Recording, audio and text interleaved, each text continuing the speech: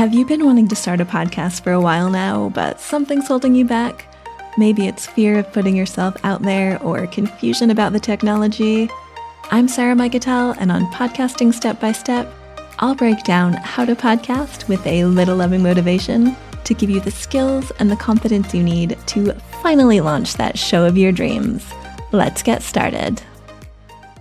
On the last episode, I spoke with Idel Erickson, producer of the Girl Talk podcast for the Girl Scouts, and we talked about the mission of the show and about the role that a podcast producer plays. And Idel mentioned that she and her colleagues and guests usually record their episodes in person. Today, Idel explains the setup that she creates in her basement to capture studio-like sound for her podcast. And this information is incredibly valuable because most people who do in-person recordings, they just don't get very good sound quality. I hear a lot of audio bleed on these shows, a lot of reverb. They're just not able to catch that studio sound that they're looking for. But I've never had this problem with Idel's show. Of course, recording in person might not always be possible. Your guest could be 1,000 miles away, or maybe the entire globe is on lockdown due to a pandemic. But one day, when you do record an episode in person, you're going to be very happy to have this knowledge. Idel and I recorded this remotely using Squadcast, which is how I usually record my interviews these days, my remote interviews. And if you would like to support this show, you can do so by testing out Squadcast via my affiliate link. Go to sarahmiketel.com/Squadcast to check it out. Let me give you this remote record warning, though, or not even remote record warning. Recording warning in general. Don't record using wireless headphones with a mic as your microphone. Idel did this and it caused all sorts of weird audio drift, which required me to manually cut up our interview so that I could move what I said closer to what she said. Idel doesn't usually use a mic that plugs into her computer, so she just threw on these wireless headphones and neither of us were just thinking enough. We both realized later, she shouldn't have done that.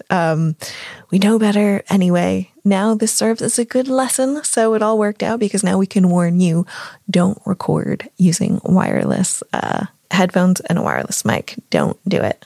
It ended up sounding okay, but Idel was like, I'm just talking about how much I like pristine audio quality, and this isn't where I wanted it to be, but it's good enough, a good enough recording. So anyway, let's jump back into my conversation with Idel. And I know that you record in your basement. You guys typically like to do your recordings in person, like your basement at your house. So tell me a little bit about your recording setup.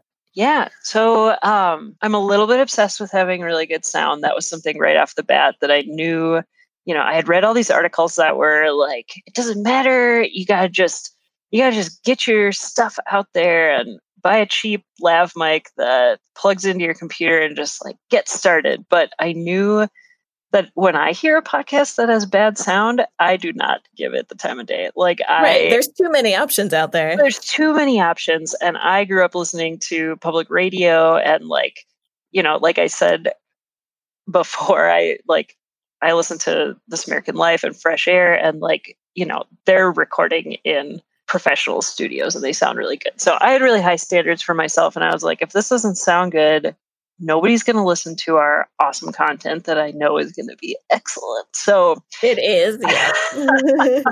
So I made a lot of mistakes in the beginning and had to learn a lot. We started recording in a small conference room at my office where I would set up chairs in the hallway with signs on them that said, "Don't walk down this hallway. We're recording in the development conference room."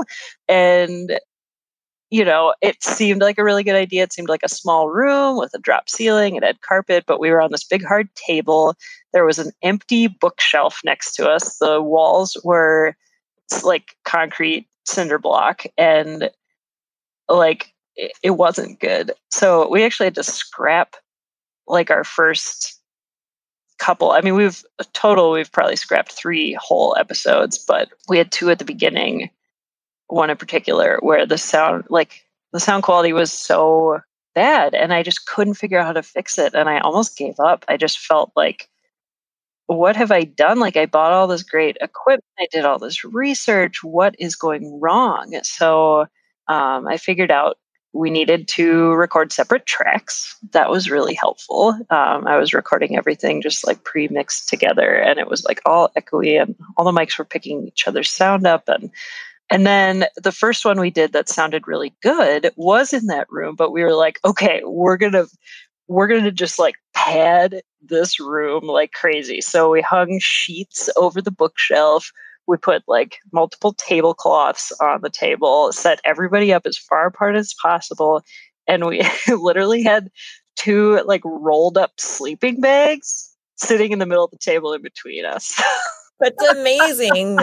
I love how you just DIY'd and just made it sound good, because conference rooms usually, they sound like garbage. Yeah. So good for you. That's awesome. So tell me about the equipment you're using. So the equipment I'm using, I use Shure brand cardioid vocal mics, and I could get you the model number if you need it. But they were a recommendation from my friend Mike, who does Twin Cities podcast. He started from scratch like me, just like doing a lot of research on the internet, and he had found this recommendation for these mics, and they're not that expensive. I think they were a little over $100 each on Amazon, and they're vocal mics for singing. So they're cardioid like mics, and they really only like pick up what's right in front of them.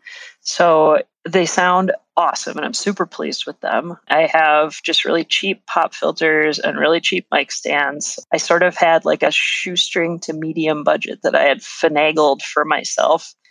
I had like $800 to spend. So like I spent most of it on the mics and on the like recorder, the mixer. So I have a Zoom 6 recorder. So it's portable, but also really solid. And you can plug 4 mics into it. And it also has its own mics that it comes with. So if you want to do like a group interview where everybody's recorded on the same mic, and has sort of like if you want to pick up some of the ambient sound, like birds singing or kids in the background, like it's got those options too. But I record straight onto an SD card instead of going into my computer. That just, I don't know, it just works out for me. I honestly don't know, like that recorder has so many settings and so much cool stuff it does that I don't understand. But I know how to plug in those mics, and I just pay attention to levels and try to keep everybody really close to the mics, because then we sound like we're awesome. Like we sound like we're on NPR. But if you get 3 inches away from those mics, all of a sudden it all gets lost. So we did some mic technique work, and That's amazing. So I think you're talking about the Shure SM58 mics, and then you plug those into they have cables. So you just plug it right into the Zoom H6 digital recorder. I have that one as well, and I really like that one. Yeah. And you guys all have like little stands for the mics, presumably? Yep. Yeah, they were like $6 stands. And we have pop filters so that our P's and B's don't poof on us. The plosives, the popping P's. The plosives. Yep. Tell me more about the mic technique. What did you guys learn?